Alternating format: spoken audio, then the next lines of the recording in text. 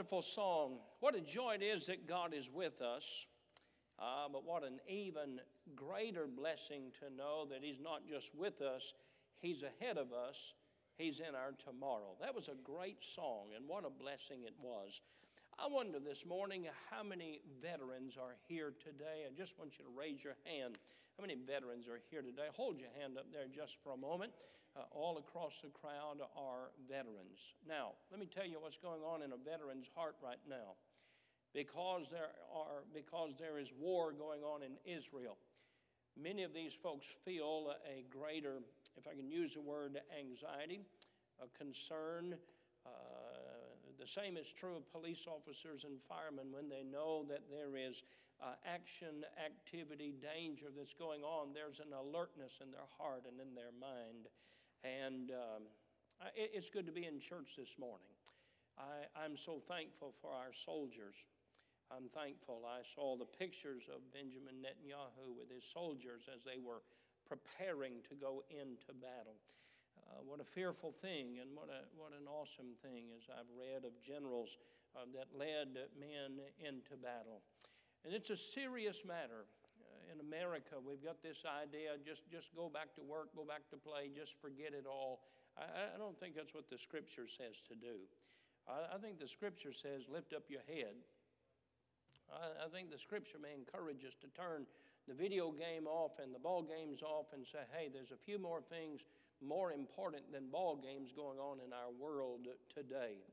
And I'm not against sports. I'm not against that. But I'm going to tell you, we've lost our sobriety to the realities of life. And my heart is heavy for those in Israel this morning and everyone involved in that. So I'm going to preach a message this morning. And my heart's desire is not to preach a message, but to accomplish a task. You see, to go to church and hear, it's all right to gain knowledge. But we're not here just to gain knowledge today. We're here to get instruction on what to do. And so I want to preach today on drawing near to God. And I want to challenge you this morning to have a greater desire to grow near to God. To grow near to God. I want to pray, and then we'll go to our text passage this morning. Heavenly Father, my heart is heavy, and my mind is sober to what's going on, because, Lord, anytime Israel is involved in conflict and war, it does in fact affect us. And then, Lord, as Americans, we realize how much the world looks to America. And Lord, what a mess we're in as far as our educational institutions and the things that are being taught by some, and oh, how we need revival. And Lord, the thing that we need is to draw near to you. I have a great task ahead of me. And Lord, it is an overwhelming task, and without the aid of the Holy Spirit, I cannot accomplish it. Lord, we don't come to church just to be here. We come to hear from your word, and help me as I preach. In Jesus' name I pray, amen. In Psalm chapter 73, the psalmist is struggling with his desire, and I can't even say with his duty, to stay close to God. He knows that he needs to stay near to the heart of God. In fact, his best days in life, the psalmist is near to the heart and the love and the warmth of God's fellowship. The psalmist's most difficult days were the days that he wandered away from the closeness, the intimacy, the sweetness of the fellowship of his dear God. Many psalms or songs of praise have been written about not just the greatness of God, but his fellowship with the Heavenly Father. The psalmist wrote about the creation. He wrote about the ability of God to sustain the creation.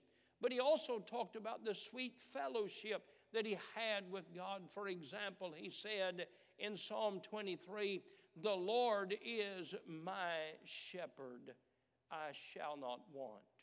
He talks about how God led him to the pastures to feed and led him to the waters to drink. And that picture of a shepherd loving a sheep. He was talking about his closeness with the Heavenly Father. And his greatest days were the days that he were close to God. Would you and I agree this morning that our best days are our days when we are at the closest fellowship with the Heavenly Father? You see, it is at that time of closeness that our fear is turned into faith. It is at that time of closeness that our anxiety is turned into a confidence in the person and the power and the promises and even the procedures of an almighty God. And would we not also agree that the loneliest and the most difficult days were the days that I wandered from the sweetness and the closeness and the fellowship of the Heavenly Father? I felt cold, I felt dark, I felt distance, and I felt lonely. That's what's going on in this chapter. Notice verse number 1. He begins in a positive note by saying, "Truly God is good to Israel, even to such as are of a clean heart." But then the struggle begins. "But as for me, my feet were almost gone. My steps had well nigh slipped. For I was envious at the foolish when I saw the prosperity of the wicked." He declares that his faith is weakened because he got his eyes off of the fellowship with God, and he got his eyes onto the prosperity, or should I say the seeming prosperity of the wicked. And he wonders in his heart and mind, and he becomes envious of them, and he becomes envious of the things that they do and the things that they possess. I thought of the song this week. The words say, "Jesus sought me when a stranger, wandering from the fold of God. But he to rescue me from danger, bought me with his precious blood.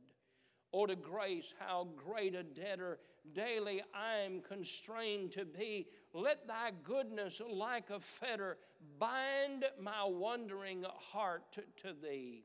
The songwriter continued, "Prone to wonder, Lord, I feel it. Prone to leave the God of love I love. Here's my heart, take and seal it," he says, "seal it for thy courts above." The psalmist said, "My worst days are when I've wandered from the presence of God. My best days were my days that I were closest in my fellowship to the God of heaven." Now look at me. My purpose today is to push us, to pull us, to lead us, to guide us today to say, I want to be closer in my fellowship to the very person, to the very heart, the sweetness, the love, and fellowship of my God. He's a good God.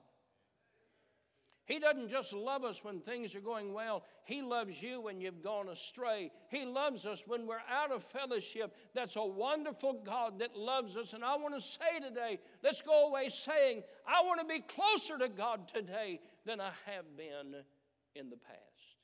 If we read this passage, we would find as he went into detail about his envy for the world. And he said, I come to the place I was ashamed of my condition. I didn't want to say out loud how backslidden I was because I didn't want to discourage children from being close to God. I didn't want to discourage the next generation from being close to God because my greatest days were when I was close to him, and yet my heart had wandered. Then he said, I went to the house of the Lord. Notice with me at this verse number 17, until I went into the sanctuary of God, then understood I their end. Now it's interesting to note after he goes to church and he realizes how far he was from God. He didn't know how cold, how lonely, how dark life had become until he came into that place where was the presence and the sweetness and the fellowship of God. And aren't you glad that this place is a special place? And there's something wonderful that happens when the music begins and the choir begins to sing and the prayers are prayed and the fellowship has begun and we begin to lift up that wonderful name of Christ and the preaching of the Word of God. It's an event like no other in our week time. And the psalmist came to the place, he said, oh my, I didn't even know how far I was from God. And he says, if you'll notice in verse number 21, thus my heart was grieved, and I was pricked in my reins. So foolish was I, and ignorant. I was as a beast before thee. He said, I'd come to the place like I was a dumb animal. He said, I responded to being fed. I responded to kindness. But other than that, I had no heart. I had no care, no love for God. And then I went to the house of God, and I realized how blessed I am to be a child of God. How blessed I am to be on my way to heaven. How blessed I am to have the love of God. How blessed I am to have the sweet presence of the Holy Spirit that lives with me. How blessed I am to have friends that go to church with me. How blessed I am to have a choir to sing and a preacher to preach the Word of God. He said, I don't know how I became so foolish and ignorant. And then he continues, he said, nevertheless, I'm continually with thee. Thou hast holden me by my right hand. Now, there's two ways to hold a child by their right hand. Let me show you something. Joel's my oldest. Let me use Joel as an example. There was a time when I would hold Joel by his right hand. I'll take your right hand, and I would say, yes, you are going to the doctor. You pull that way now. Yes, you are going to school. Yes, you are. Yes, you are going to do it. And I had to pull him. And he said, God's always by my right hand. Sometimes he's pulling me. But sometimes Joel said, Dad, can we go fishing? Dad, can I shoot that gun? Dad, can I drive your car? I'm sorry, son, I can't hear you. What was it? Like the fellow said, could I borrow $10? He said, what? He said, can I borrow $5? He said, what'd you say? He said, can I borrow $10? He said, ask me that in that $5 ear. There were times that Joel wanted to do something, but there was a bit of danger.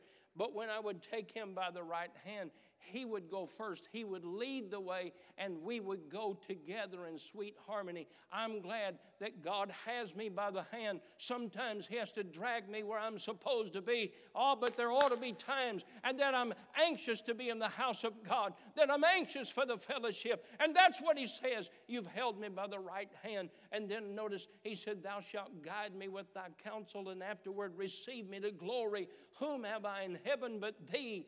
And there is none upon earth that I desire beside thee. It reminds me, that passage does, when the Lord Jesus said to the disciples after the multitude had gone, he had preached a message on following him and being a disciple of Christ. And the crowd, they took their fish and bread and they turned their backs on Christ and they left. And he said to the disciples, will ye go away also? And Peter said, to whom shall we go? And he is saying here, I had no place to go. Hey, listen to me. He said the devil didn't want me. He wanted to destroy me, but he didn't want me.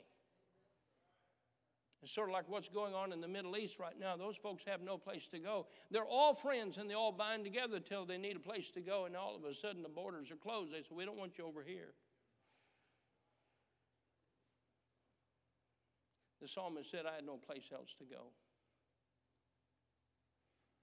My flesh and my heart faileth, but God is my strength, the strength of my heart and my portion forever. I want to encourage us today to be close to God. And so I ask you the question, how is your fellowship with God today? And could I get you to take a step toward him?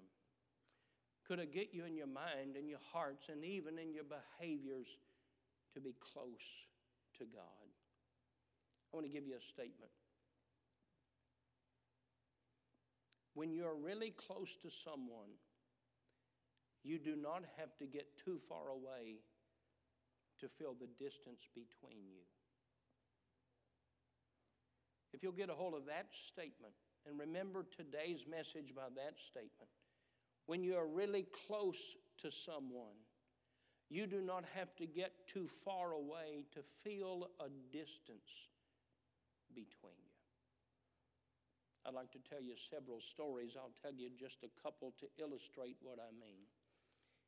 Recently, my wife and Laura and I visited with some friends in their home.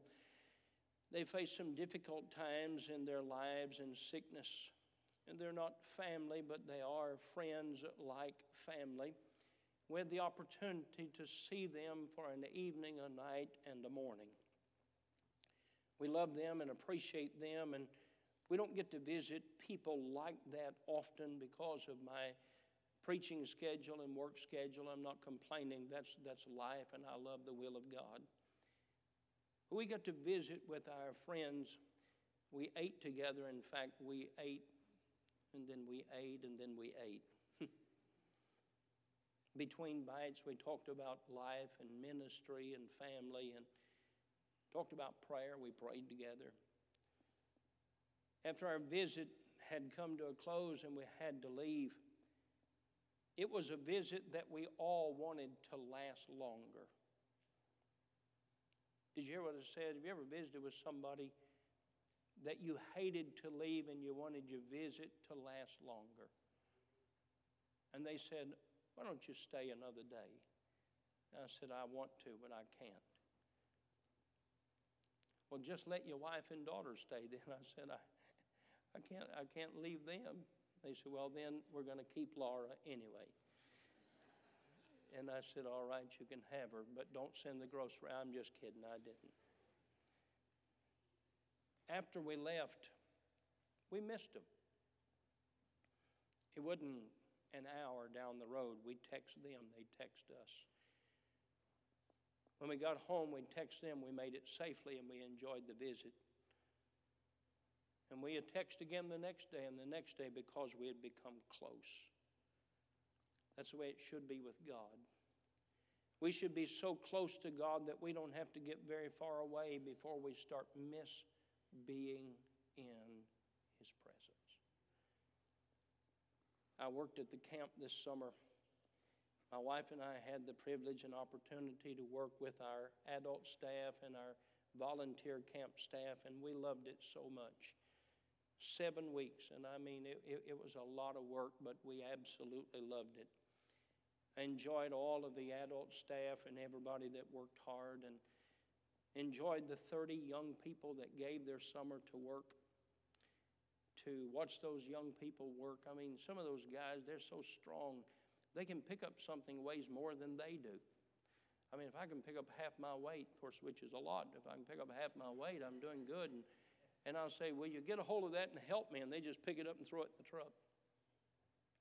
We enjoyed the summer. We enjoyed the early mornings, devotions. We enjoyed breakfast. We enjoyed the work.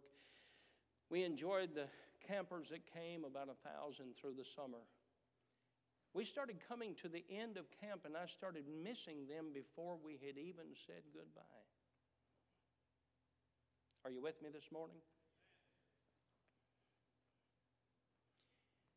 We ought to be so close to God that when we're just a small distance apart, we start feeling it. When we left camp, they started group chats. Don't tell them, but I hate group chats. Because one person asks a question, 30 different answers, and I don't know who to respond to. Nevertheless, it was a lot of fun. And already we've talked about next year, and we enjoy retreats and the opportunity to come back together. You know why? Because we formed a closeness. I want to ask you a question. How close are you to God this morning? God's the one that gave His Son that you could have eternal life. God's the one that made Israel a nation. They were just a group of slaves. They had no army. They had no leader. God said, "I'll raise a leader." Pharaoh said, "You won't raise him on my watch." And God said, "I'll raise him on your knees, what I'll do." And God raised Moses on Pharaoh's knee while Pharaoh was killing all of the babies, saying, "No deliverer is going to come up in my time." And God raised up a deliverer, Moses, and He brought them out of the slavery of Egypt. He made them a nation. And friend, I want to say today, everything that you and I have, all that we are, it comes from the Heavenly Father. What a shame it is that we, like the psalmist, we drift away because we get our eyes on things. He said, I'd become envious at the wicked. Then I went to the house of God, and I was reminded, God's the one that gave you eternal life. God's the one that gave you the life you have to live, the breath you breathe, the mind to think. Everything you have, God gave it to you. The only thing the devil has ever done is try to take what God has given to you. We come to the house of God and we realize how important it is to be close to Him. I love the hymn that says, there is a place of quiet rest near to the heart of God, a place where sin cannot molest, near to the heart of God. O Jesus, blessed Redeemer, sent from the heart of God, hold us who wait before Thee near to the heart of God. There is a place of comfort sweet near to the heart of God, a place where we, our Savior, meet near to the heart of God. There is a place of full release near to the heart of God, a place where all is joy and peace near to the heart of God. That's where I want to be. That's where I want to encourage us to be, is near to the heart of God. I told a story some months ago, probably about a year ago, where artists were commissioned to paint their very best picture of peace. And the various pictures were painted and were turned in to see if they could get the prize that was given for the artist that could paint the most beautiful picture of peace. And there was some amazing pictures of tranquility. Some showed the ocean and waters, and they were all peaceful, and the sun was shining, and the colors were bright and beautiful, and one after another. And yet there was one picture, and that picture showed a tremendous storm, and the waves were crashing along the rocks of the shoreline, and you could tell from the picture of the winds that were blowing and their effect on the trees, and the clouds were dark, and you could tell the storm, and you wondered, how does this picture peace? But in the midst of that, in the cleft of the rock, was a bird sitting in the quietness and in the dryness and in the protection of the rock. And that bird was in complete peace because of the rock. I want to say this morning, yes, the storms have gathered around us, and yes, the winds are blowing, and the thunder is clapping, and the lightning is flashing. But there's peace because we're sheltered in the hands of an almighty God. What a fool am I to leave the shelter of those rocks. What a fool am I to leave the presence of an almighty God. And that's exactly what the psalmist is saying here. He said, I know that God is good to Israel, but I got my eyes on prosperity, and I forgot the blessings that I had, and I followed that prosperity to find that's where the storms are. That's where the difficulties are. The peace is in the palm of His hand. The peace is in the cleft of the rock. The peace is where Jesus is. I say to you today, you can't get away from the storm, but you can get to the closeness of Christ in the cleft of the rock. You can't stop the wind from falling or the rain from falling and the wind from blowing, but you can get close to the hand and the heart of Almighty God. Preacher, how do we get close to God? I'll give you these things quickly. First of all, let's draw near in our hearts and minds first.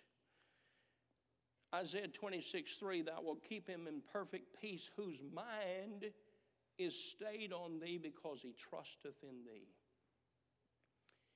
When I look at the wars, the rumors of wars, I hear of China and Taiwan. I hear of Iran and Hezbollah. I hear of Russia and Ukraine. And then I hear of these mindless folks that are living in the freedom of America, paid for by the blood of the soldiers and protected by the hand of an almighty God, cursing the flag that gives them, that represents the freedom they live in.